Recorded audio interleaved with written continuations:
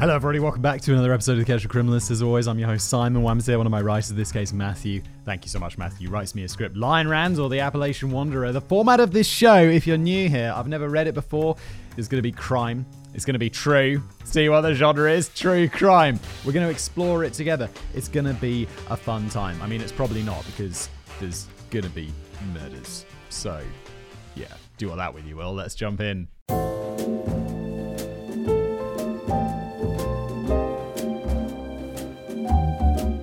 It's the middle of May 2008, just outside of Pearisburg, Virginia, where a wild land known as Dismal Creek sits along the edge of the George Washington and Jefferson National Forest and draws visitors from all across southwestern Virginia. There's a place actually called Dismal. Can you imagine being the real estate agent who's trying to sell houses in Dismal Creek? That's got to be miserable, because people will be like, oh, it sounds a bit shit. It does sound lovely, actually. It's like between these two national parks and all that stuff. That sounds really nice, but it's called Dismal Creek. Does anyone really want to live in somewhere called Dismal? Does dismal mean the same in American? It means it's just crap in English. Despite its name, Dismal Creek and the lush forest that surrounds it are stunningly beautiful. Wild turkeys and ruffed grouse.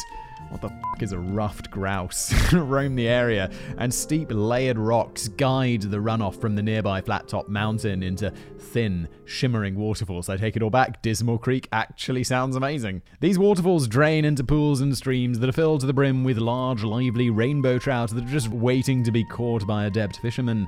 And that's exactly what Scott Johnson is there to do. Standing on the bank in his fishing attire, Scott checks his line, readies his stance, and watches as his lure flies through the air and lands in the water with a soft splash. He clears his mind, and he lets the world around him fade away as he watches for signs of movement. Before long, he feels a tug at the line and soon has claimed another prize. Fishing had been good that day, and when Scott goes to place his latest catch into the cooler, he counts 6 plump trout ready for the fire. Oh my god, Scott is going to have a feast. Jesus. Satisfied, he loads his fishing gear into the bed of his truck to set off toward the mountaintop. As he drives along the narrow, winding road, Scott notices a dog standing beside the creek and slows his truck to take a closer look. The dog has a collar around its neck, but that is not the first thing that draws Scott's eye. Instead, he immediately notices the dog's anemic white gums and sickly swollen belly. As a woodman, he knows these are obvious signs of malnourishment. I feel like if I saw a dog like that, I'd be like, yeah, I need some food. Because the swollen belly is like the classic case of being hungry, right? I'd also be like backing away from that dog. Be like, I don't know, I'm pretty sure that's hunger, but it could also be rabies, and I don't want rabies. Scott shifts his truck into park and steps out to take a closer look. As he does, a man appears from the creek bed below. He's so gaunt that his sharp cheekbones look like they might rip through the paper-thin skin on his face. His pants and reflective hunting jacket sag around his withered body. His mouth hangs lazily open as he stares back silently. Scott asks if the man wants assistance, but his question is never answered. Instead, the man complains the fish just aren't biting today. Oh my god. This dude's lost his mind, right? Like, he's been out in the forest with his dog, and he must have got lost or something, right? That's my initial vibe. It's like, this guy's been lost in the mountains for like weeks, and he's starving, and so's his dog. And how is his dog not eating him, or how is he not eating the dog? I'll be like, I'm getting a little bit hungry. Sorry, Fido.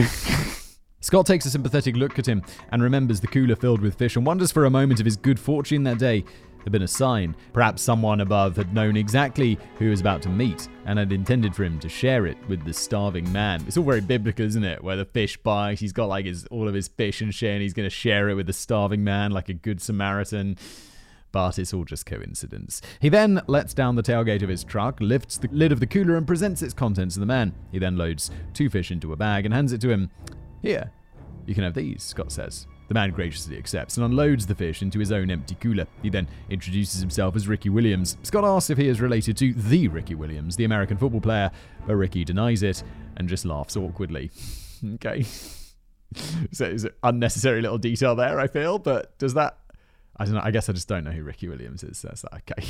He could be mega famous. He could be like that, what's that name? The guy I know. I know one football player. God damn it. He's married to that woman. Well, obviously. I mean, not necessarily obviously, but you know what I mean. God damn it. Tom Brady. Who's Tom Brady married to? Now that's going to bug me. Isn't he? I always get him confused, and I have no idea why. I get him confused with the guy who's the lead singer of Maroon 5. I don't know why. Are they both married to like Victoria's Secret models or something? Is that where I'm getting confused? It doesn't, or maybe the guy from Maroon 5, not anymore, right?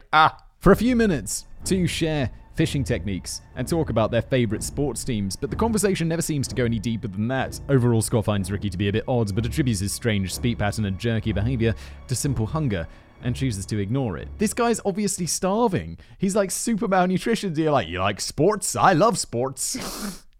Why aren't we talking about the fact that he's got something clearly wrong with him and also his dog is starving? What are you doing?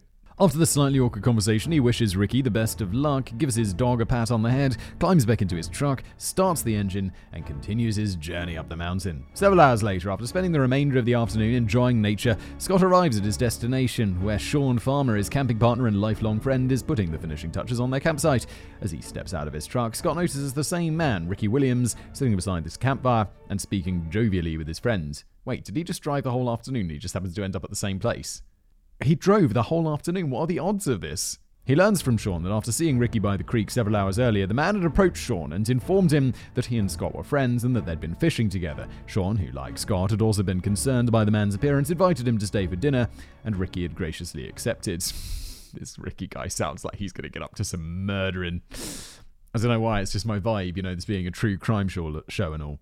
As the night progresses, Ricky becomes more comfortable around Scott and Sean. He begins telling incredible stories about his time at Virginia Tech, where he graduated valedictorian, and how more recently he had authored several papers for NASA's research and development team. He then brags to them about his many romantic partners and watches closely for their reactions. I'll be like, please. The starving guy who can't even catch a fish. He's like, yeah, no, I'm going to just okay, chill out, dude. Why? You don't have to lie. Just tell us an interesting story that's real. The more the man talks, the more grandiose and unbelievable his stories become. Every new detail seems less like a recounting of his own life and more like a fantasy that he's crafting on the spot, desperately hoping to impress his new friends. Scott, you don't need to, I don't know. I find like people who try and impress, it's like, I don't want to be their friends. I just want to be friends with someone who's got like an interesting thing or an interesting take. I don't need to know all about your background. Just, I don't know, it just feels a bit unnecessary, doesn't it? It's also unpleasant. Like, I never bring up anything that I do that's interesting when I'm meeting people for the first time, because you don't want to come across like, I don't know, like a bit of a douche. It's like, no, I do this, I do that, NASA. Scott and Sean periodically exchange skeptical glances at one another, but they never question him. After the fish are cooked, the three men eat hungrily. Ricky scarfs down his food so quickly that he's already going in for seconds, around the time that Scott is taking his first bite. Scott looks down to the whimpering dog beside him and holds out a piece of fish in his hands. The dog swallows it eagerly, and then two more. Over the next 3 hours, Ricky continues his tall tales, and the sun begins to set. Scott and Sean look to another. They wonder why the strange man hasn't left yet. Surely, they think, he must be worried about traveling alone after dark. Bears, cougars, snakes, and other dangerous wildlife roam the area, and once the sun goes down, he'd basically be walking blind. I'm a little bit confused because this guy's walking, but didn't we say that the dude who was fishing, the other dude, the Scott or Sean, I lose track because their names are so similar. I think it was Scott, right? Didn't we say he drove like all afternoon, or was like because he was in a car, right? As if on cue, Ricky stands up and calls to his dog, "Come on, boy, time to go. We need to let these men rest. It's been a long day." Ricky thanks the man for their hospitality, and just as Sean is about to offer him some more food for the road, a loud bang halts the words in his throat. Scott looks up and sees Ricky's arm outstretched towards his friends. Blood erupts from a hole in Sean's face, and he watches as Ricky turns to face him. Now he sees it, a small gun barely larger than the man's palm pointed directly at him. Oh my god, did this take a turn? I was like, it's lightning. Please let it be lightning. And then I'm like, oh no, it's a true crime show. I know it's a gun. Why'd you have to murder his friend, you bastard? The Appalachian Trail. As I said at the beginning of the episode, Dismal Creek is a beautiful little spot, and while I haven't personally had the chance to see it, most who do end up traveling through the area because of the nearby Appalachian Trail. As the longest footpath existing in the world today, the trail stretches over 2,000 miles from its start in Georgia through 14 states until finally terminating at the peak of Mount Curtin in Maine. The trail attracts everyone from cyclists and fishermen to paddlers and sightseers, although the thing that draws more visitors than all of them combined is hiking. About a decade ago, I hiked a small portion of the trail in northern Georgia, and it was one of the most beautiful and peaceful experiences of my life.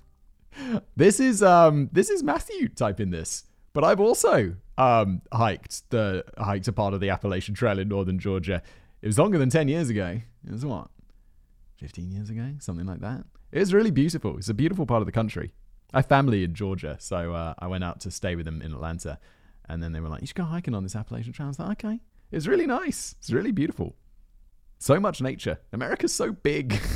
America's numerous national forests are one thing that every American can truly take unfettered pride in. With countless access points peppering the entire trail, you can easily gain access to a segment that is either as easy or as difficult as your skill requires. So, if you ever get the chance to visit, I highly encourage you to do so. Now, I'm aware that recommendation may seem ill-timed. After all, there are few things as terrifying as being trapped alone in the woods with a gun-wielding psychopath. However, allow me to ease your mind with some statistics. Yeah, it's always like, you read about this, it's like, I'm never going there. It's like the odds of you getting shot by a random starving fisherman is fairly low. Despite receiving over 3 million visitors per year, there is only an average of about one homicide every 4 years. That puts your odds of dying on the trail at the hands of a murderer at about 0.00003%. That means that statistically you're far more likely to be killed while doing something innocuous in your own home, like preparing dinner or relaxing on the couch or listening to the latest episode of the Casual Criminalist. Especially because you're listening to this while driving, you're like, oh my god, it's so compelling, I'm not even paying attention to the road. No, I'm just kidding. Of course you are. It's not that compelling. So, with that information in mind, would it surprise you to learn that just 27 years earlier, a double homicide was committed within a single mile of the exact location where Scott Johnson and Sean Farmer made camp? I mean, yes, it would, but also it wouldn't, because I get the feeling it's probably committed by the same dude, right? If there's a double homicide in the middle of nowhere, and then there's another double homicide in the middle of nowhere, you're going to be like, are those two things connected? Nah! Yes, they're connected. Of course they are. The disappearance. For most people who visit the Appalachian Trail, a simple weekend trip is all they could ever want. However, there are some who seek to push their bodies and their minds the absolute limit by through hiking the trail's entire 2,000-mile length in a single year. I think it takes like 6 months to do the whole trail. Didn't Bill Bryson do it? Isn't The Walk in the Woods a Walk in the Woods? Did he do that? It's been a long time since I read The Walk in the Woods. A Walk in the Woods? The Walk in the Woods? I don't remember. These extremely motivated and rugged individuals, of whom I am extremely envious, spend years preparing to face everything from physical challenges of walking 15 to 20 miles per day through difficult terrain and erratic weather to the mental challenges that come from their mind's desire to give up. In the spring of 1981, Susan Ramsey and Robert Mountford set out from the trail start in Fannin County, Georgia, with the goal of completing the trail in just 7 short months. There we go, 7 months. The pair were social workers from Maine who were using the journey as a means to raise money for disabled children. By early May, they crossed into Virginia, and with Georgia, North Carolina, Tennessee behind them, they were right on schedule and making excellent progress. Once their journey was completed, they hoped to add their name to the coveted list of end-to-enders, as they are known, a feat that by 1980, 45 years after the trail's completion, fewer than 600 individuals had managed to accomplish. As is common among the hiking community, Susan and Robert had even managed to make several new friends along the way. One of them was a female hiker who was also through hiking the trail. After meeting the three of them, they traveled together for several days. During this time, Susan and Robert told the woman all about the motivation for their journey. They told her about the many preparations they had made and stressed to her that nothing short of the apocalypse itself could stop them from completing their journey. Later on, the women decided to push ahead at a quicker pace, but the three of them agreed to regroup just outside of Pearisburg, Virginia, in the following days to resupply and rest before continuing on. The women arrived on schedule, but Susan and Robert never would. At first, the woman assumed that they had been delayed and would arrive the following day. However, as the next day came and went, she became increasingly concerned for the pair's safety. She had not forgotten how Robert had stressed the importance of their journey and knew that something must have gone terribly wrong. She phoned the state police for help. The desk on which Susan and Robert's file eventually would land was that of Deputy Sheriff Tom Lawson of the Giles County Sheriff's Office. He had been handed the case by the Virginia State Police, along with a description of the hikers and their last known location. Lawson began his investigation into the missing hikers the same way that he began every investigation into missing tourists, by calling their parents. Now, this may seem like a strange thing to do, considering the pair were grown adults. However, Lawson knew that the vast majority of missing persons cases, particularly those that involved hikers attempting their first through hike, many who were presumed missing were actually safe at home after becoming overwhelmed by the journey's many unexpected challenges. He also knew that when people fail at something, the first person they usually contact is their parents or a loved one for support. Yeah, I think that's totally reasonable. It's like, my kids are too young to be called. And if I was somewhere with my wife, I think, like, well, who's my next of kin after my wife? It's got to be my parents, right? So it's totally reasonable that the police would call my parents. Even if there wasn't all the hiking stuff around it, that would be like a fairly sensible call to make. To accomplish this, Lawson searched the trail's voluntarily registration forms to find necessary contact information. After retrieving it, he made several calls, but unfortunately, neither family had heard from them. During the call with Robert's father, Robert Mountford Sr., Deputy Lawson was urged to take the case very seriously. Bobby is too good of a woodsman to get lost, Robert's father added. Lawson assured the man that he would do everything in his power to locate his son, and he requested a recent photo of Robert to aid in the search. While it was certainly not uncommon for hikers to go missing along the Appalachian Trail, the section of the trail that stretched along Pearisburg was extremely well marked, and as a result, most people did not have trouble following it. Because of the elder Mountford's comments about his son's hiking abilities, the case immediately stuck out in Lawson's mind as something to be concerned about. The following morning, he arrived at the trail and began speaking with campers to see if anyone else may have encountered the couple. One man said that he briefly spoke with them outside of a hiking shelter called Wapiti, and noted that he was in good health. He asked the man which direction they were headed, but he was unsure. To get an idea of their whereabouts and recent movements, Lawson traveled north in search of one of the trail's registers. The registers, sometimes referred to as logbooks or guest books, are large books located at the Appalachian Trail at shelters, campsite, and some trail ends. They're used by hikers to document their journey and leave encouraging messages to those that come behind them. Police often turn to them to establish a timeline and narrow down their search when someone goes missing. However, when Lawson arrived at the location, one of the registers was missing. Still determined to find them, Lawson visited a nearby shop called Trent's. When through hiking the trail, it's necessary to limit the number of supplies that you carry with you in order to avoid over-encumbering yourself. Yeah, what are you going to do? Carry like 7 months worth of supplies on you? Because of this, frequent resupplies are necessary, and locations like Trent's do well because of their close proximity to the trail. When Lawson arrived, he approached the cashier and asked him for information. To his surprise, the cashier had actually seen them. He told Lawson that Susan and Robert had visited for a resupply several days earlier, but he did not know where they were intending to go next. Lawson then took statements from several other store employees who also claimed to have seen them that day. Just as was the case with the owner, none of them knew where the two were planning to go next. This was becoming a common theme. The pair were seen somewhere by someone, and then suddenly they vanished. I mean, it's not exactly surprising though, is it? It's like, well, they're on a hiking trail. Of course they're going to go somewhere, they're going to get some supplies, and then they're going to vanish. It's called hiking. Otherwise it would be called staying in one place, wouldn't it? It was at this time that someone spoke up and said that an odd-looking man had visited the store earlier in the week, claiming to know what had happened to the lost hikers. Lawson's interest was piqued. He asked for the man's name. Lyin Randall, the person replied. He knows where it is. The guy's nickname is Lying Randall. The deputy scoffed. Sounds like a real nutcase. Now, you might be tempted to blame Deputy Lawson for not immediately following up on this lead. However, I will point out, at this point in the investigation, there was still no evidence that a crime had been committed. After all, in a time before cell phones, it was extremely common for people hiking the trail to disappear for a few days before eventually turning up several days later further on down the trail.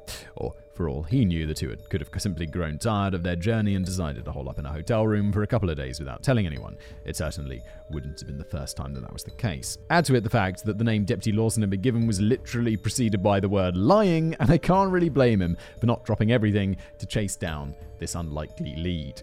But now, word was really beginning to spread about the missing hikers. Several people offered up what they knew, although most didn't know much. Several more people claimed to have seen them at one point or another, but nobody could provide a solid lead. Finally, on May the 30th, nearly 2 full weeks since Susan and Robert had been seen, the deputy was reminded of a tip that he received earlier in the case. One of the people he had spoken to had mentioned seeing the pair near Wapiti's shelter, and to follow up on it, Lawson and a group of investigators traveled up the trail to that shelter. When they arrived, their hearts immediately sank. The first thing Deputy Lawson noticed was the floor of the shelter. Wapiti, like many other rest points set along the trail, was a rustic wooden structure that provided hikers with a dry place to sleep during nights of bad weather. This particular shelter was fairly new, and all of its lumber should have been uniform in color. However, the floorboards were an entirely different shade than the rest of the structure. While the walls and roof were a natural, unstained color, the floor was almost dark enough to be considered black, as if someone had intentionally stained it. Oh god, are they going to have been murdered? Is this blood stains? Lawson crouched and pulled out his pocket knife. He stuck the tip of the blade into a gap between two of the floorboards and scraped out a mixture of mud, leaves, and what appeared to be dried blood. He then ordered the floorboards to be removed, and moments later, an officer arrived with a crowbar. As soon as the first board came up, Lawson shined his flashlight into the darkness, revealing a large pool of reddish-brown, dried blood. Investigators immediately knew they were standing in a crime scene. While there were no bodies to be found underneath the shelter, the sheer amount of blood confirmed that whoever had been injured there was likely no longer alive. The discovery. Now certain that a crime had been committed and fearing the worst, Lawson made a call. Within an hour, a team of investigators arrived and began processing the crime scene. With no body to be found, Lawson ordered his men to fan out and search the area immediately surrounding Wapiti's shelter. After a brief search, one of the officers stumbled across a pile of leaves that appeared to be covering something. As the group carefully brushed them aside, the top of a sleeping bag was revealed. Once they pulled open the front flap, they saw the upper body of a woman. The body told a story that was like something straight out of a slasher film. Now, to spare you the goriest details, all I'll say is that the woman's body had been punctured 13 separate times by a sharp object. When investigators turned the body over, they found that her head was split open. After removing her from the sleeping bag, they found that her hands showed signs of defensive wounds. Buried with the body, investigators discovered what they assumed to be the murder weapon, a wrought iron fire poker, and a large spiked nail. The following day, cadaver dogs were brought in to aid in the search. They combed the woods near Susan's body, and they eventually signaled in the direction of a large stump. Investigators began digging in the area and quickly found a second sleeping bag. Inside it, they found the body of Robert Mountford with 3 gunshot wounds, 1 in his head, 2 in his face. Deputy Lawson and his men shut down the portion of the trail that ran through Giles County, something that was very controversial at the time, and began expanding their search. You can't shut down our trail? It's like, yo, there's been a murder. There's been a murder. Priorities, guys. Some people. Spare clothing, canteens, food items, maps and journals, all belonging to the victims, were discovered scattered around the forest surrounding Wapiti's shelter. They were buried under logs, hidden within downed trees, placed under rocks, covered in leaves, tossed in high grass. It was as if the killer had deliberately spread their belongings all over the area at random. A camera was found, but to the disappointment of investigators, the film had been removed. Eventually, a backpack belonging to Susan was found that contained 2 paperback novels. Inside the cover of one of them, a bloody fingerprint. A suspect. Over the next 3 weeks, investigators continued to comb the area in search of clues. While much evidence had been found near Wapiti, the only solid lead they had was the bloody fingerprint, and their department had yet to find a match for it. By this time, the trail had been closed for a full 3 weeks, and Deputy Lawson was being pressured to reopen it. While I can't find the exact reason for this pressure, Lawson said in 2009 in an interview with Dateline's Chris Hansen that people up at the federal government level were putting pressure on him to make a statement declaring that there was no serial killer walking the Appalachian Trail. Politicians can right off, to be honest. Or federal government, is that politicians? What is that? I guess that could be like big, like FBI, police chiefs, something like that. Well, whatever the case is, it's like, how about you let the police do their work and stop telling them not to say something that they're not sure of? And also, why would you even assume there was a serial killer? It's just a double murder so far. Lawson was resistant to open the trail because, like a legend, he didn't want to put more people at risk. Yeah, this guy sounds like a proper policeman. Stop f***ing with his business and let him do his job. Finally, after weeks of work, there was a break in the case. The bloody fingerprint that was discovered inside Susan's book came back as a match for an employee at a shipyard in Newport News, Virginia. As part of the hiring process, employees had to submit fingerprinting, and those specific prints belonged to a man named Randall Lee Smith. Let me guess, this is our Lyin Randall. Randall's a name that I have such... Did you guys watch when you were kids? There was a TV show called Recess, and there was like TJ and his gang, and then there was this one kid called Randall who was always it up for them. And I've always thought since watching that TV show, I was like, oh, Randall. Randall's the snitch. He always makes it less fun. Investigators began looking into Smith and quickly discovered that he was no longer employed at the shipyard. A record search revealed that after leaving his position, Smith had moved back home to live with his mother right there in Petersburg. Later that day, Deputy Lawson, along with a team of officers from the Giles County Sheriff's Office, arrived at the home of Randall Smith's mother. The home itself was a modest single-story residence with white siding and an empty gravel driveway. With their weapons at the ready, they cautiously approached and gave an authoritative knock on the wobbly screen door.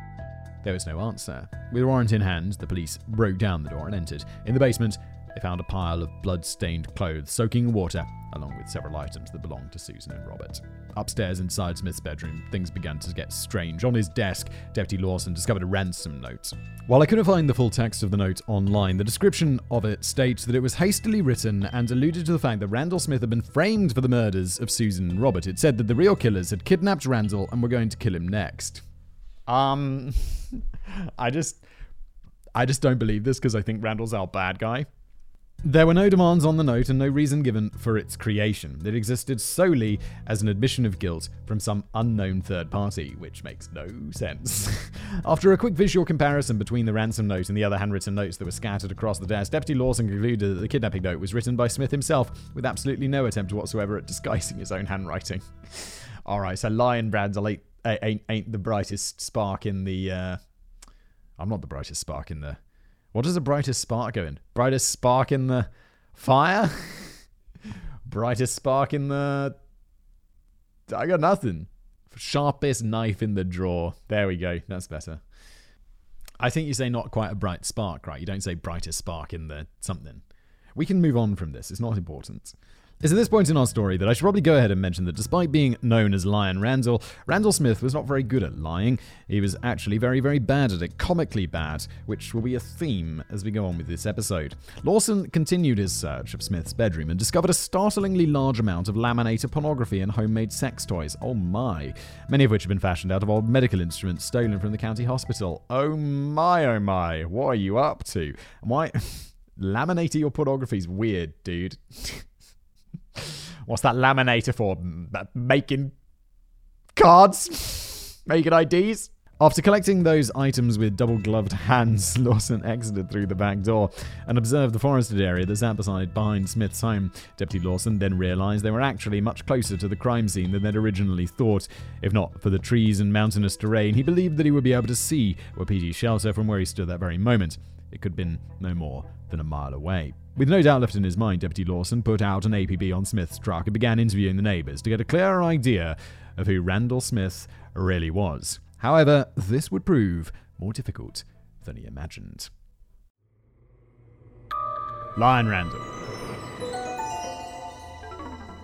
Randall Lee Smith was born on June the 29th, 1953, to his mother, Loretta Smith, and father, whose name has not been made public as far as I can tell. For whatever reason, Randall's father abandoned him when Randall was only 6 months old, and by the time he had turned 1, his parents' divorce had been finalized. Randall never saw his father again, and his mother never received any child support or alimony that could have been used to help support either of them. Now on their own, Loretta took a job as a custodian at Giles Memorial Hospital, where she earned a meager paycheck. Her co-workers regarded her as a nice lady with few ambitions. She made a living, and that's about it. The Smith family of 2 had little, and that was on purpose. For the first few years of Randall's life, he and Loretta moved from home to home, just barely making ends meet. The more they owned, the more they had to move, so they traveled lightly. They stayed with friends whenever possible and rented various places when Loretta had the money. When she did not, they slept in her vehicle. One curious thing to note is that up until the age of 3, Loretta dressed Randall exclusively in traditional feminine colours and dresses. I'm sure that's going to be like, I'm all for, be who you want to be and all that, but that's gonna be weird for a kid, isn't it? That's gonna be weird. Yeah, especially like back in the 50s. I know. I don't want to be at all surprised by this because I'm not surprised by it, but it's just like I just feel like I have just general outrage at the fact that people can't support their family with a job. I know this is the 1950s, but I know this still happens today, which is just nuts. Like, she's working as a custodian, like a janitor, right? Like someone who cleans, was it a school or whatever? No, a hospital. And that is not enough money for her to reliably afford accommodation. Is just like, that's just nuts. That is, society is broken, if that's what's going on. While this wasn't the most outlandish thing, as up until the early 20th century, most clothing for infants and young children was unisex, she was also known to frequently refer to Randall as her daughter. This was certainly not normal, and the reason for it is not known. Neighbours noted that they felt it was a very odd thing to do, and that young Randall was never quite comfortable with it. Finally, after saving up enough money, Loretta purchased a home adjacent to her sister and brother-in-law. The two had a hand in raising Randall and often looked after him while his mother was at work. Seeing that Randall was a loner, his aunt encouraged the boy to go outside and make friends with the children that often played around their neighborhood. However, Randall simply wasn't interested. He preferred to isolate himself inside their home and stay far away from anyone outside of their immediate family. She would eventually tell the police that Randall stayed too much to himself, and that for a child to not ever have a friend, that's unusual. His uncle would eventually take up a fatherly role by taking Randall on camping trips into the woods behind their homes. It was during these trips that Randall developed a love for nature. Soon, most of his spare time was spent in the forests behind his mother's home, searching for arrowheads and collecting fossilized bone fragments. The following year, when Randall finally started school, he was introduced to and forced to spend time with children his own age. Unsurprisingly, they found the young woods-obsessed loner child to be a bit peculiar, and Randall was treated like a bit of an outcast. In an attempt to win them over, Randall told fascinating stories about his life. Some of these stories were borderline believable, like the fact that his father was a war hero and was killed in action, while others were outlandish, like claiming that his family were actually secret millionaires. When his classmates asked him why they didn't live in a mansion, yeah, the past. It's like millionaires, is it what it used to be? Like back in the day, it's like, he's a millionaire! And it'd be like, oh my god, he must live in a mansion. And now it's like, no, he just lives in a regular size house, because houses are super expensive. Like, my parents are buying a house, and I'm like, holy shit, houses are expensive. I mean, they obviously own a house, they're like old, but oh god, now they listen to this. I mean, not that old, like older than me. That's what I meant. Parents, that's what I meant. But it's like, I don't live in the UK, but I mean, housing's expensive here as well, but in the UK, it's just mental. Like, I'm like, oh my god. Anyway.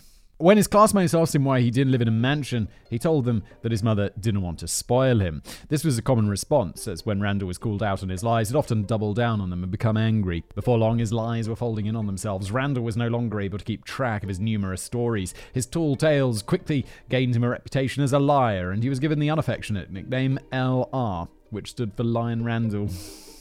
Now, you might think that this nickname would have bothered someone who disliked being confronted about his lies. However, young Randall seemed to embrace it. It made him feel as if he was finally being accepted by those around him. It's like, mate, they're not accepting you just because you've got a nickname. If, like, your nickname was Fucky McFuckface, it's not because you've made friends, it's because they don't like you. When others teased him with the nickname, he would casually turn around with a smile and ask, "What can I do for you?" When Randall entered high school, his potential friend group grew. However, he still struggled to connect with anyone. In an attempt to gain respect among his classmates, he continued to tell lies to anyone who would listen. He claimed to be a ladies' man with multiple girlfriends who he said attended different schools in surrounding counties. Everyone, though, just rolled their eyes at him. He bragged about attending parties, even though those who were actually in attendance knew for sure that he was not there. By this time in his life, when Randall was inevitably caught in a lie, he simply shook his head and called those who questioned him fools. He desperately wanted to be anyone but himself, but he did not seem interested or able to change who he was. He wanted all of the glory and bragging rights afforded to someone who had accomplished great things, but he did not want to put in the effort to achieve those great things. Before graduating high school, he dropped out of classes in the 11th grade and left home to become a welder in Newport News, Virginia. Unfortunately, his unreliable nature made it impossible for him to maintain steady employment. He was quickly fired. After this, Randall returned home and began working odd jobs around town wherever they were available. One of the people that Randall frequently worked for was a man named John Sparr. While between jobs, Sparr allowed Randall to earn extra money by working on cars and trucks in his garage. He knew about Randall's reputation, but took pity on him, allowing him to come and go as he pleased without asking too many questions. Sometimes Randall would show up as scheduled for several weeks in a row, only to suddenly drop off the face of the earth for a month or more. When he finally returned, he would do so with grandiose and overly detailed explanations about what had happened to him. They were completely unbelievable, however, but Sparr rarely questioned them. Sparr was considered to be the closest thing that Randall ever had to an actual friend. Once after returning from a particularly long hiatus, he claimed that he'd met a woman in Florida to whom he was now engaged. He bragged about her family's wealth and said that he would be moving south in the following weeks to start a job as a supervisor at a father's boat factory. It's so overly detailed. It's like, whenever someone's like saying, or like you read, it happens with like historical sources, you'll read something like from back in the day and it'll be way too detailed, and you'd be like, bro, you making shit up. You added some details in there because no one would remember this, bro. Seeing as her father was so unbelievably wealthy, they'd also been given a house in which to live as a wedding gift. Eventually, Randall's supposed wedding day came and went without any acknowledgement from him or anyone else, and he never mentioned it again. Sometime later, Randall complained that his estranged ex-girlfriend arrived in town to drop off children, of whom he claimed to have no prior knowledge. After that, he would use his fictional children as an excuse to get out of work or take off early when they became ill. In reality, he just wanted a weekend off to go hiking and was looking to drum up sympathy from those around him. This guy just sounds like such a prick. People like this, I have to say, I don't really know anyone who's like, you know, just some epic. I mean, other than like when you're like a kid, like, below, 6 or 7, and someone will tell some outrageous lie, and you'll be like, wow! And then you'll find out it's not true, and they'll be like, yeah, I just made that up. And you'll be like, what the f***? But, kids. But, like, as an adult, I don't think I've ever known anyone who's just told, like, lies for no reason. It seems so bizarre and so douchey. I mean, everyone, like, they'll exaggerate a story a little bit, but just to be like, no, I was going to get married to this woman and her father's super rich. He bought us a house and I work in a boat factory making boats. That is just some bold shit. Like, what's up? Spaur never met any of these women and believed that Randall had most likely never been in an actual relationship. Once, while the two of them were driving through town, Randall pointed to a store and said, "My lady works behind the counter in there." Spaur pulled up to the store and said he needed to use the restroom. He asked if Randall would like to go inside, say hello to his girlfriend, but he refused. After using the restroom, Spaur returned to the truck and Randall didn't speak to him for the remainder of the drive. Spaur's like, "Ranny, mate, I know. I didn't need to be. I just wanted to go in there. There's an old dude behind the counter. There's not some young lady in there. You lying, Randall. He knows. That's it. He's like, just fix those cars for me and I'll keep betting you. And that's it. For the next few years of his life, Randall continued working for Spaur when he felt like it. And while it certainly didn't make him rich, it did allow him to afford quality hiking and camping supplies that he used to continue exploring the Appalachian Trail. While hiking, Randall would sometimes disappear for days at a time without anyone, including his own mother, noticing.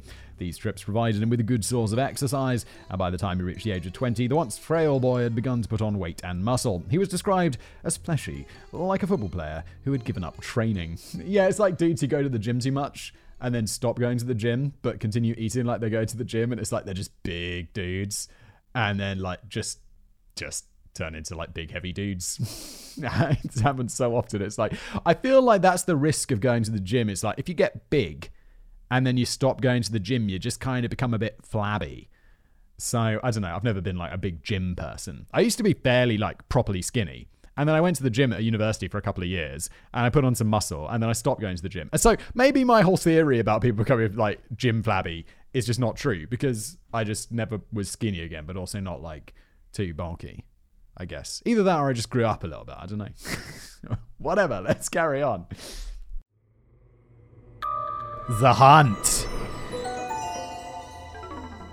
Now that Deputy Lawson had pieced together as clear a picture of Randall Smith as was possible, he used the evidence found within Smith's home to acquire an arrest warrant. Because of Smith's limited resources, investigators assumed that he could not have travelled far. They began searching the nearby forest, first focusing on spots where he was known to make camp. After that, they widened their search to cover several miles behind the Smiths' home. Unfortunately, after nearly a week of exhaustive, fruitless searching, Deputy Lawson and his team entered their manhunt with nothing to show for it. Just as Susan and Robert had done, Randall Smith had seemingly vanished, and investigators began to wonder if the fake kidnapping letter found on Randall's desk was actually his own version of a suicide note.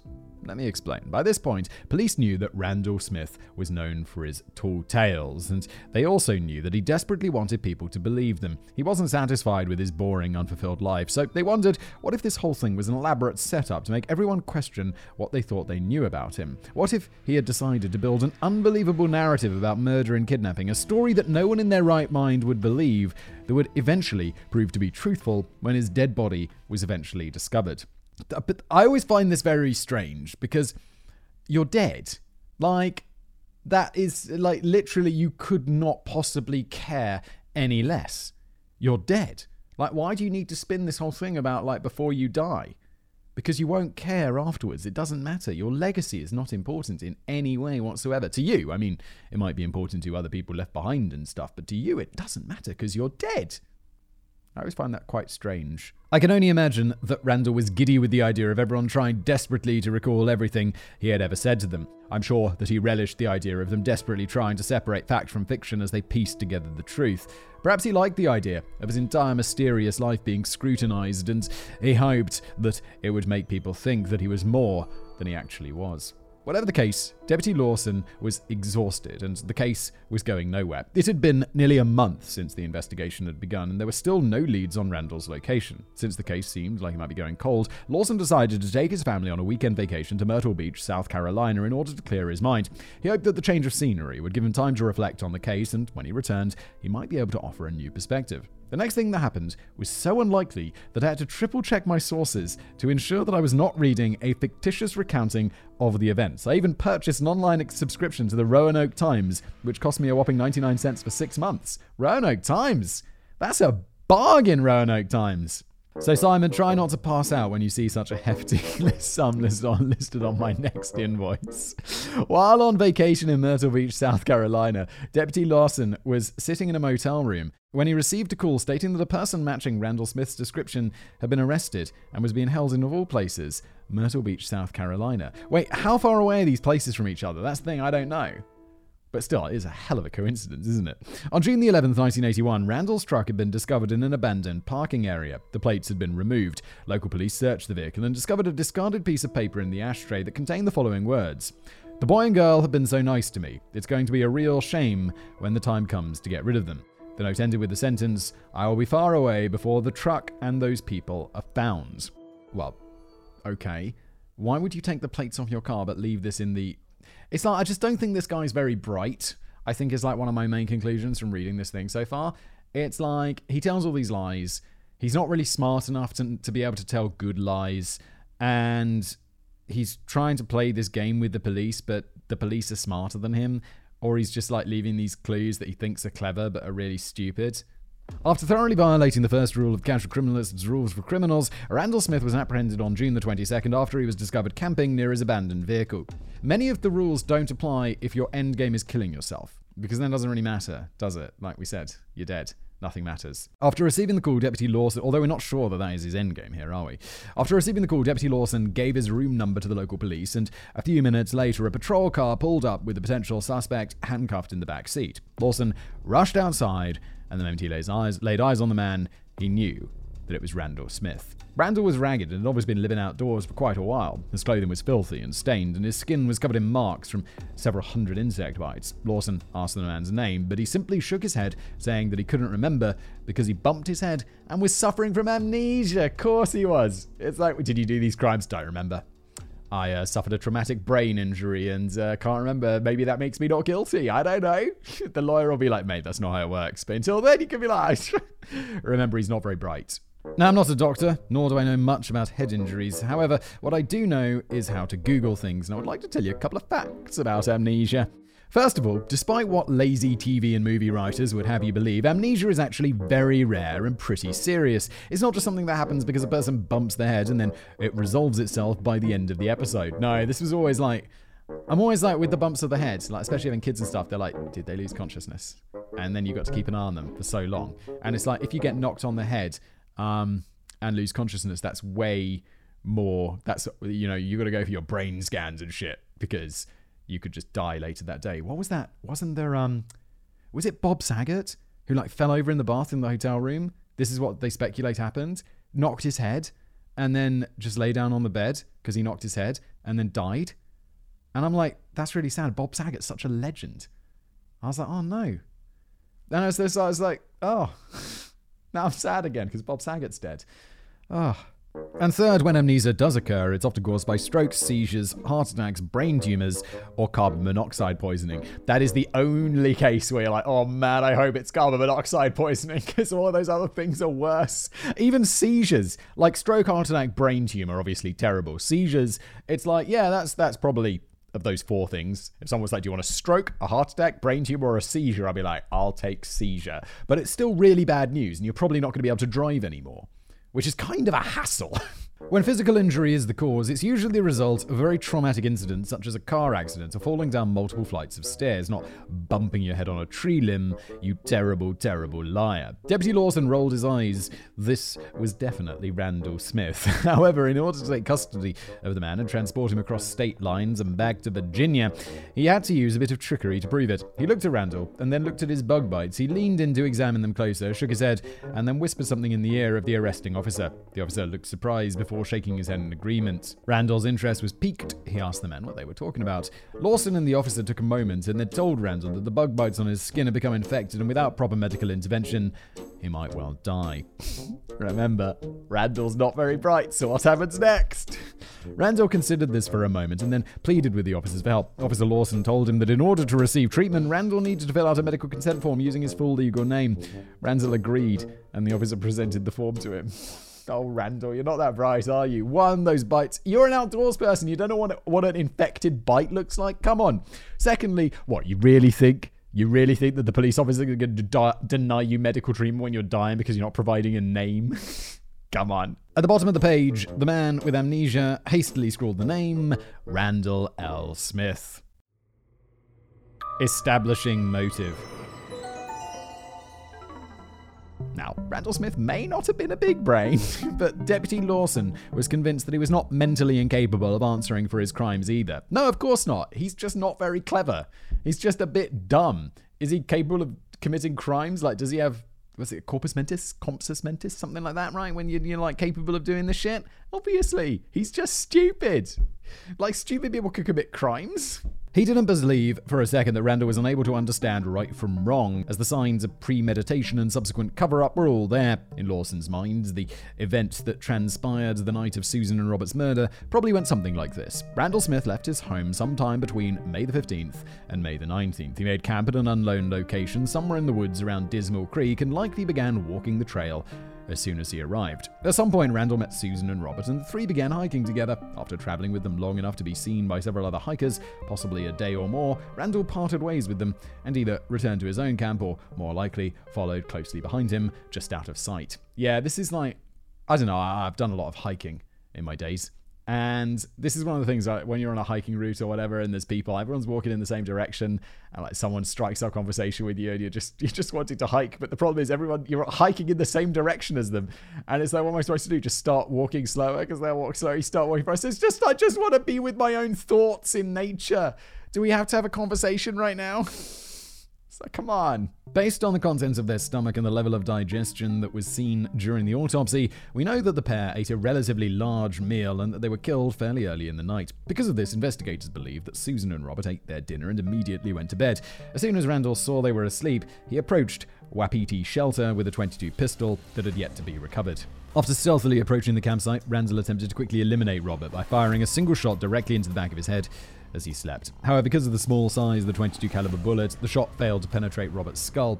Instead of dying instantly as Randall had intended, Robert struggled to his feet and attempted to wrestle Randall to the ground. During the scuffle, Randall shot him in the face. This time, it was lethal. Robert collapsed onto the floor of the shelter. His blood flowed over the floorboards, staining them, and then pooled underneath. Randall then turned his attention to Susan. By this time, she was more than likely on her feet. Instead of shooting her, Randall used a nearby fire poker to knock her senseless, and then, using a spiked nail that he pulled from the Wapiti shelter itself, stabbed Susan 13 times. As he did this, Susan fought back and received lacerations on her hands and wrists.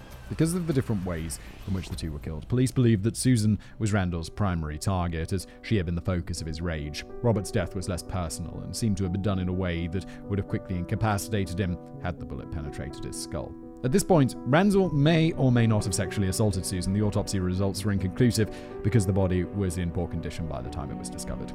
After ensuring that Robert was dead by firing a second shot into his face, Randall moved and buried both of their bodies in separate shallow graves. He then returned to the shelter, gathered their things, and took his time as he distributed them throughout the forest. It was during this time that Randall is believed to have left the bloody fingerprints inside Susan's book. This is a very weird way of, dealing with a crime scene. Why are you sprinkling their belongings around? Did you just want to touch everything as much as possible with your bare hands? You fucking idiot.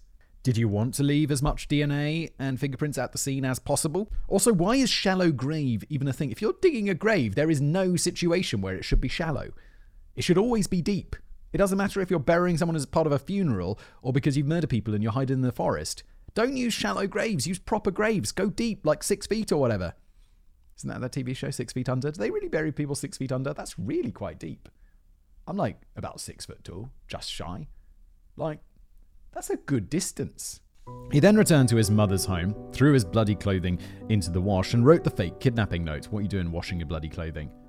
We've talked about this. Always burn the clothes. Burn it until there's nothing left.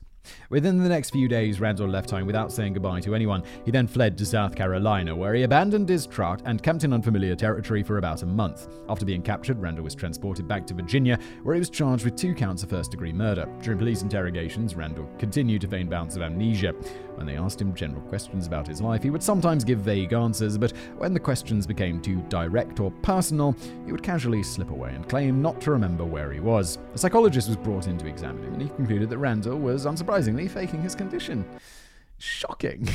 The amnesia would continue intermittently for the next few weeks as the prosecution continued to build a case around him.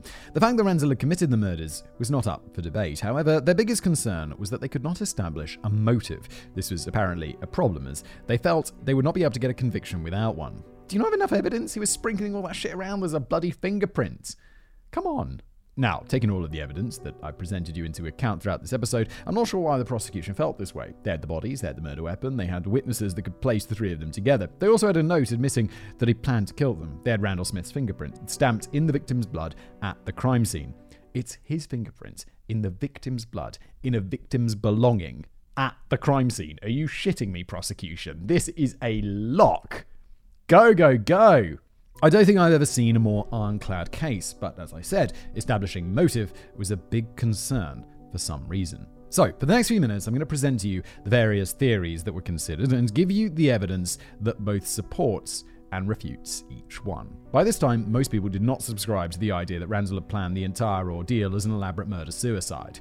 The first and most obvious problem with this theory was that Randall Smith was still alive. They reasoned that if he was willing to go through with the murders, then he would probably be willing to go through with the suicide as well. In addition to this, although the placement of Robert and Susan's things had originally seemed random, Deputy Lawson later said that he believed that the items had been hidden in a complex pattern aligned with compass points. He believed that Smith had done this because he wanted to be sure that he could locate them later on. Obviously, there would be no point hiding souvenirs if he planned to kill himself before the bodies were even found. And lastly, there was the discarded note that was discovered in the truck's ashtray. The last line of it read, "I will be far away before the truck and those people are found." If Randall had planned to commit suicide, the note would have probably said something like, "I'll be dead before the truck and those people are found." So, with the suicide theory off the table, other theories were presented, but none of them were very convincing. Because so many of his lies revolved around women and relationships, many theories centered around the idea that Randall committed the crime because he was attracted to Ramsey. The prosecutor's theory was that while Randall traveled with Susan and Robert, he became infatuated with Susan and either made a pass at her or attempted to sexually assault her, at which time Robert intervened and ordered Randall to get lost. Unable to deal with the rejection, Randall followed them and killed them in retaliation. The brutal manner in which Susan was killed gave credibility to this theory. However, it is also refuted by the note, "This boy and girl have been so nice to me, it's going to be a real shame when the time comes to get rid of them." This obviously alludes to the fact that although no slight against Randall's pride had occurred as of yet, he was planning on killing them anyway.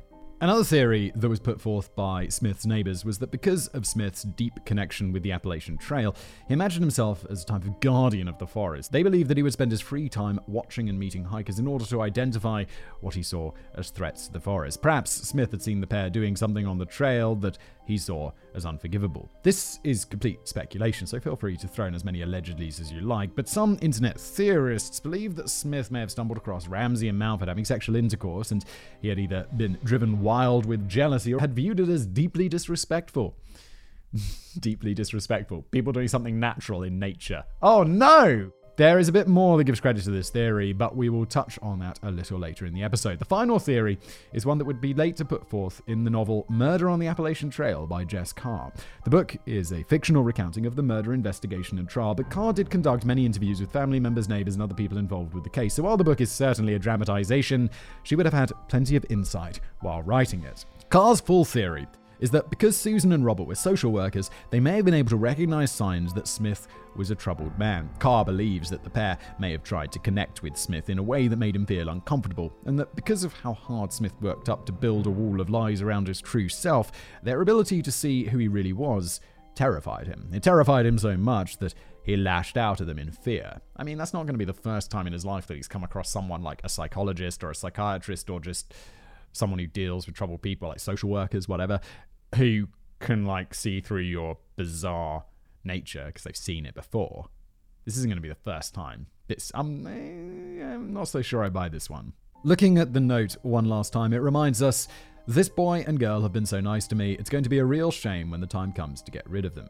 The way that this is written implies that Smith did not want to kill Susan and Rob, but instead felt that he had to. It wasn't a choice. It was something that needed to be done. Randall may not have been able to understand why he planned to kill them and had written the note as a way to process emotions that he could not verbalize. In my mind, this is the most likely scenario, but I'm going to leave it up to you to decide. Yeah, I buy that. That it's like, I just don't think he's that bright. Like, I think he just got upset at these people for some bizarre reason.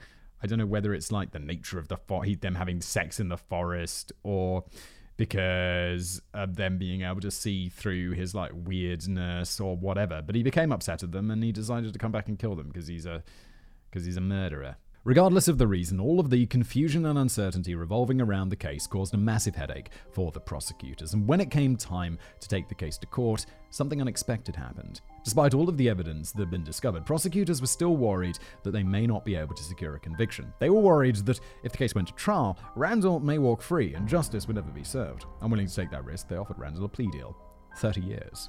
Randall and his attorney enthusiastically accepted. On March 23, 1982, Randall Smith pled guilty to 2 counts of second-degree murder. Damn, 30 years is a long stretch to accept on plea. Now, if you're thinking that this plea deal is a little light for a double homicide, again, 15 years for each one. This is America, guys. Come on, let's go. You're absolutely correct. Residents of Petersburg were upset. Robert's father had been told that the state would be seeking a 71.5-year conviction, practically a life sentence. So when you hear the number 30, he was justifiably a little pissed off. Tom Lawson struggled to rationalize the offer as well, but there was nothing more he could do. He and the other investigators had delivered Randall Smith to them on a silver platter, but they were choosing to avoid a trial. Prosecution seems very unsure of themselves in this case. I don't know why. It seems very locked down. Overall, the entire debacle was, for lack of a better term, a shit show. Hikers and woodsmen were especially angry with the agreement, and some of them protested the decision the day it became public. Signs were held that read, "Did Bob and Sue plead for their lives? Did Randall Lee Smith give them a bargain? Shame on the murderer. Shame on the justice system." While interviewing protesters, one of them said the following: "If another incident happens with Randall Smith, perhaps the people who are responsible for the plea bargain should be put on trial." Well, no, obviously not. But, 30 years. What, he's 20-something, did we say? 30? He's going to be in prison a very long time. It's a very long time. I do think... It's a long time. That's all I'm going to say. I think that double murder should be, life. Probably without parole. But...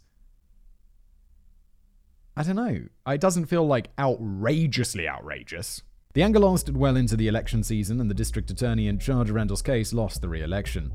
After the initial shock had worn off, most were still disappointed, but overall relieved to have Randall behind bars.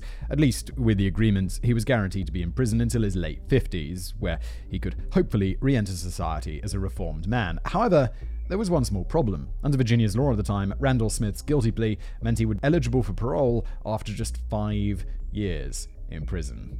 Oh my god. To the credit of the court, they did not approve of Randall's request for release on the 5th year, nor did they for the subsequent 10 years that followed. However, on September 27, 1996, after serving 15 years of a 30-year sentence for the slaying of Susan Ramsey and Robert Mountford, Randall Smith exited the prison a free man. 15 years for double murder is not enough. That is outrageous. Freedom. Now, I said that Randall Smith left prison as a free man. However, that's not completely true. As a condition of his early release, he was ordered to wear an electronic monitor for a period of 10 years. That's a long-ass time to be being tracked. I mean, it's better than being in prison, obviously. If someone's like, do you want to be in prison or do you want to wear the ankle bracelet forever? And it gets a little bit smelly. Be like, ankle bracelet, ankle bracelet, ankle bracelet. Let me get out of here, please.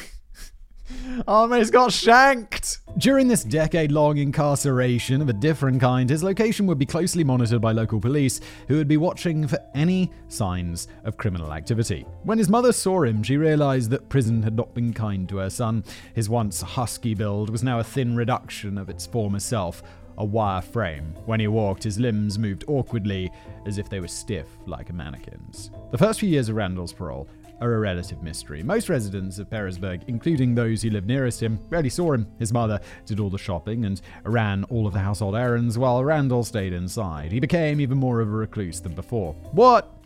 Prison didn't fix him? I'm shocked. I'm shocked and alarmed. One of his neighbors said, "I would see him on the road and would wave. He wouldn't wave back, so I stopped waving." In 1999, Robin and Jason Stephan purchased the property behind the Smiths' home, and Randall quickly approached the couple with a proposition. He told them that previous owners had allowed him to use the property to search for arrowheads and to access the Appalachian Trail. He asked that, as the new owners, they allow him to continue this pastime. He then told them that he had been a Green Beret in Vietnam and had recently acquired a degree in advanced engineering. Of course he had. The couple responded by telling Smith to stay the hell off their property and away from their family. Yes. It's like, that guy's weird. Get away from me. Where have I moved into? In 2000, Smith's mother died, leaving him completely alone in the house. After her death, Randall inherited the home and was seen more frequently, although he still rarely left the property. Many neighbors began to feel sympathy for him, as they often saw him roaming around outside his home and speaking to trees, sticks, and inanimate objects. After speaking, he would pause and then listen to see if they were speaking back. Eventually, he adopted a dog named Bo, and the two of them became inseparable. What are you doing, mate? Why are you talking to trees? I know you're dim, but they're not going to talk back. In the following years, Smith became slightly more social and attempted to gain the trust of his new neighbors, Robin and James, by acting as the world's most untrustworthy security system. He spent his afternoons watching their property line and calling them whenever he saw anyone cross into their land without permission. Once Smith confronted a group of teenagers attempting to enter the Stephans' property. He approached the teens and ordered them to leave, but when they refused, he flew into a rage and threatened them. "Why don't you go down to the sheriff's office and ask them who I am and what I did?" Yeah, and he's like, he doesn't have to lie about it. He went to prison. He served 10 years? Was it 10 years? 15 years? For murder. He doesn't have to lie. He murdered people. You'd be like, oh shit. Jason would occasionally check in with Randall to ensure that he was still alive and had not gone on another murderous spree, but that all stopped when Randall revealed to him that he liked to watch his wife. He said that he could see her from a mile away with that jet black hair. Jason once again ordered Randall to stay the hell away from his family, and his infrequent visits to the Randall home ceased entirely. Oh my god, I'll be like, oh dude, I just bought this house and now I have to leave because you're a psycho. This is the problem. I don't know, I'm renovating a house now. My wife and I, my family, bought a house. And it's like a dump, so it needs so much renovation. And can you imagine? And it's so much work. It is so much. I say it's like I'm doing it myself, but it's you're choosing shit and you've got to organize all this stuff. And can you imagine you just move in, it turns out the neighbors are psycho, and you're like, oh, for fuck's sake, I just spent a year fixing this place, and now I have to leave. Yeah, that would suck. I didn't check that crime registry. I don't think there's a crime. I know in America, you can look up where your predators are. I don't think you can do that here. I should have looked that shit up. Although I know, because I live in a city, that if it did exist, there'd be loads of them everywhere because it's, densely populated. And I'd just be scared. I'd be like, oh, fuck. What have I done? Why did I look at this? It hasn't changed anything. It's just made me afraid. Not for myself, obviously. On September 26th, 2006, Randall's parole ended and he was finally free to come and go as he pleased without the watchful eye of the government. I feel like he should just have that forever. If you've double murdered someone and you're out on prison and you were supposed to go to prison for 30 years, at the very least, it should be for the whole sentence of 30 years. And I just say, let's just put a chip under your skin and leave it there. Just slide a little air tag under there. And you just have to have that forever. Or put it inside a bone so you can't cut it out. That kind of shit.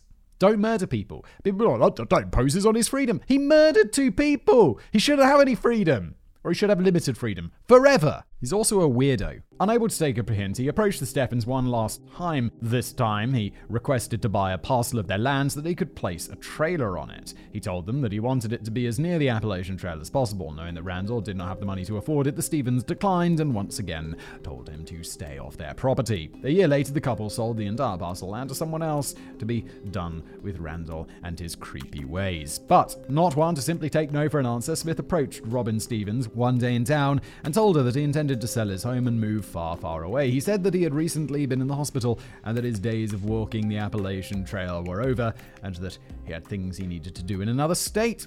Knowing that she was a real estate agent, he requested that she come over to his home to take some photographs and act as his agent while selling it. She declined. Very smart lady, Robin. Don't go in the weird guy's house. He's like, oh, but I could make some money off this. Don't. Make some money somewhere else. Don't go in the psycho's house. In late March of 2008, with no inheritance left and his meager savings depleted, Randall's electric and water services were disconnected for non-payment. With no way to pay his bills, Randall prepared supplies, took his dog, and fled into the woods one final time. Almost an action movie. So, now we return to 2008, where our story began. I realise that it has been a while, so allow me to quickly refresh your memory.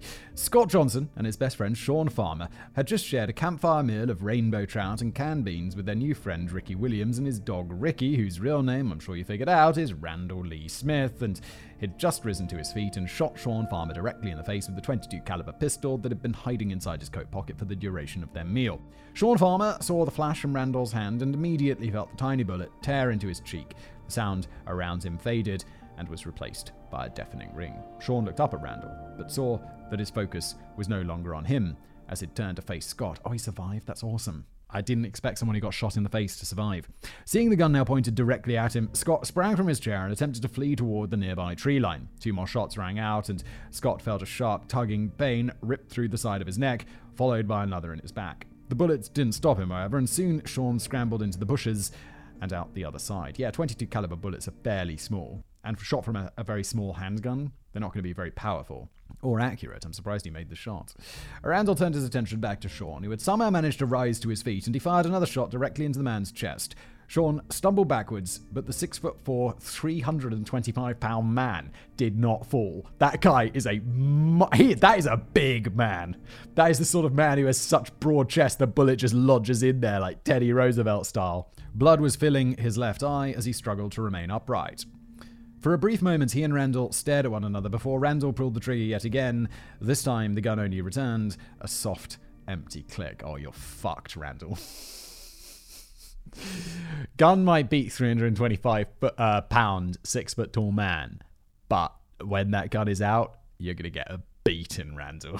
You're going to get a beating. Randall's countenance was like that of a statue, expressionless and unchanging as he waited for Sean to make the next move. Sean's eyes darted from Randall to the gun, to the direction that had last seen Scott, and then finally back to Randall. With no sign of his friend and the man's dog barking wildly at him, Sean darted for the direction of his Jeep. He did not know if Randall was chasing him, and he dared not turn back to find out. As fast as he could, with one eye now swelling shut from the trauma, Sean climbed into the driver's seat and turned over the engine. He threw the car into reverse and slammed his foot against the gas pedal. Gravel and dust flew into the air as his wheels attempted to gain traction. I don't know why he didn't... Randall's a small, frail man who seems to be starving in the woods. Why wouldn't he just beat the shit out of him? He's a giant man. From within the woods, Scott heard the sound of the Jeep's engine spring to life and knew that he had only moments to act. With each beat of his heart, blood squirted from the wound in his neck. The bushes beside him were covered in glistening crimson, and he feared that he might bleed out right there. Quickly, he plugged the hole in his neck with his finger, and bolting in the direction of the road, he emerged from the woods and stepped directly into the Jeep's headlights. He waved his arms wildly in the air as the vehicle skidded to a halt right beside him. Scott climbed into the passenger seat and screamed, "Go, Sean, go!" Now, what I'm about to describe to you, quite possibly the most badass thing that I've ever heard, and is the reason I'm awarding today's absolute legend title to both Scott and Sean. This is going to be awesome. And isn't this section titled almost an action movie? Sick. Let's go.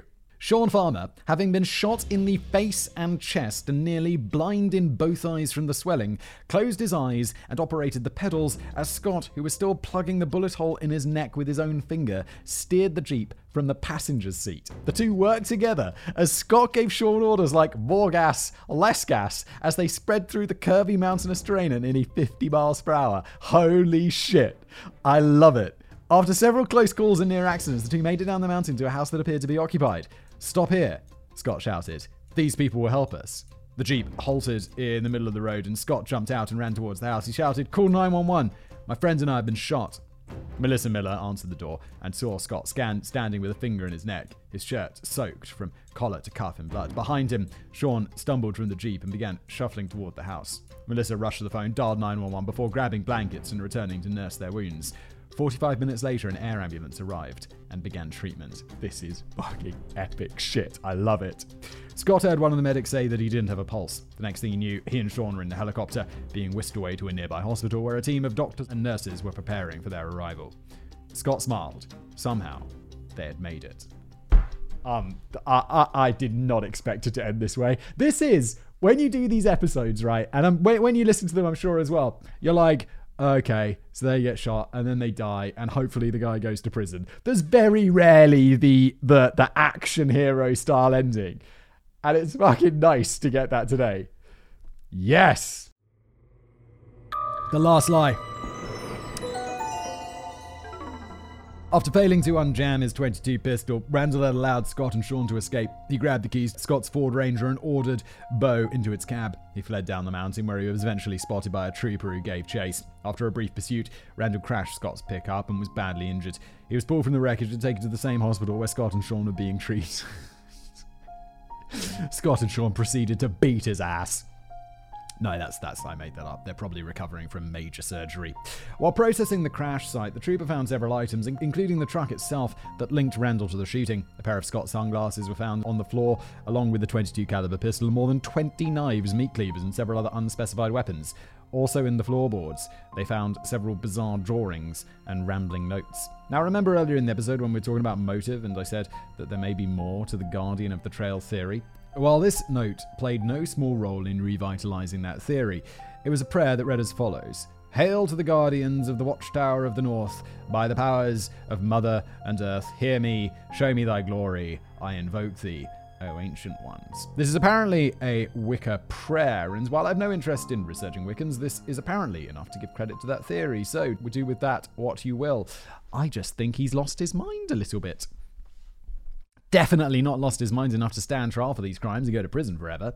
5 days later, Randall Smith was released from the hospital. Former Deputy Tom Lawson, now Assistant Superintendent of Giles County Jail, once again ushered Randall Smith into a jail cell and closed the door behind him. Randall never gave a reason for the second attack, nor the first one for that matter, and just a day later he died alone in his cell. An autopsy revealed that he likely died from the injuries he sustained during the crash, and that he may have been released from the hospital too early.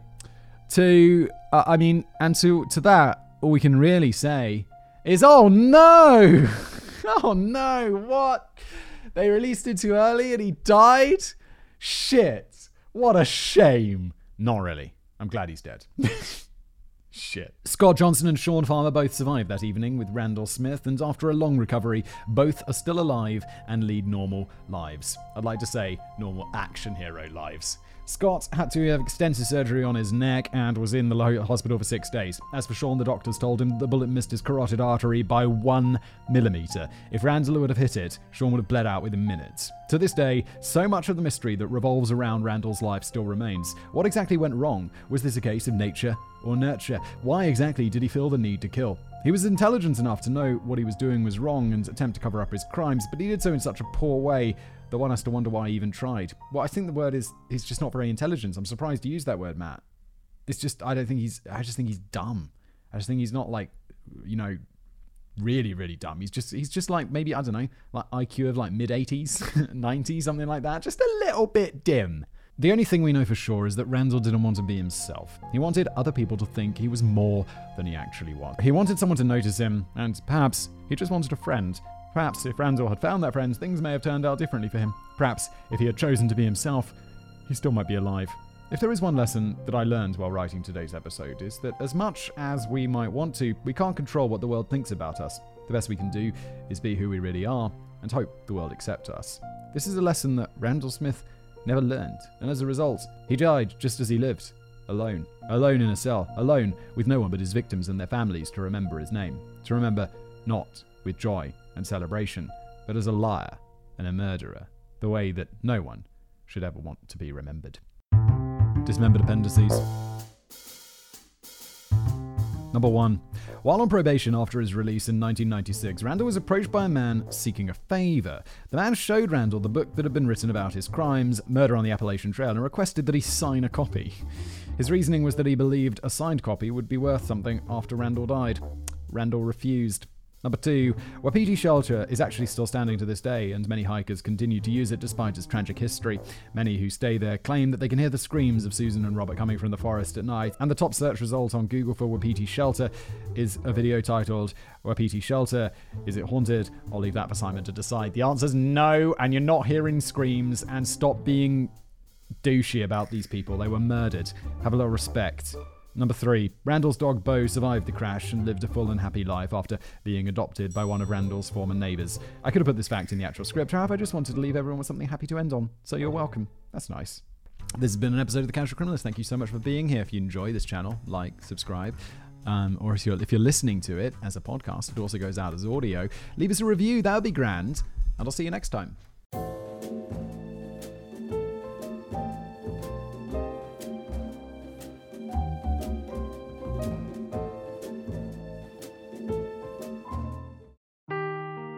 Seeking the truth never gets old. Introducing June's Journey, the free-to-play mobile game that will immerse you in a thrilling murder mystery. Join June Parker as she uncovers hidden objects and clues to solve her sister's death in a beautifully illustrated world set in the Roaring '20s. With new chapters added every week, the excitement never ends. Download June's Journey now on your Android or iOS device, or play on PC through Facebook Games.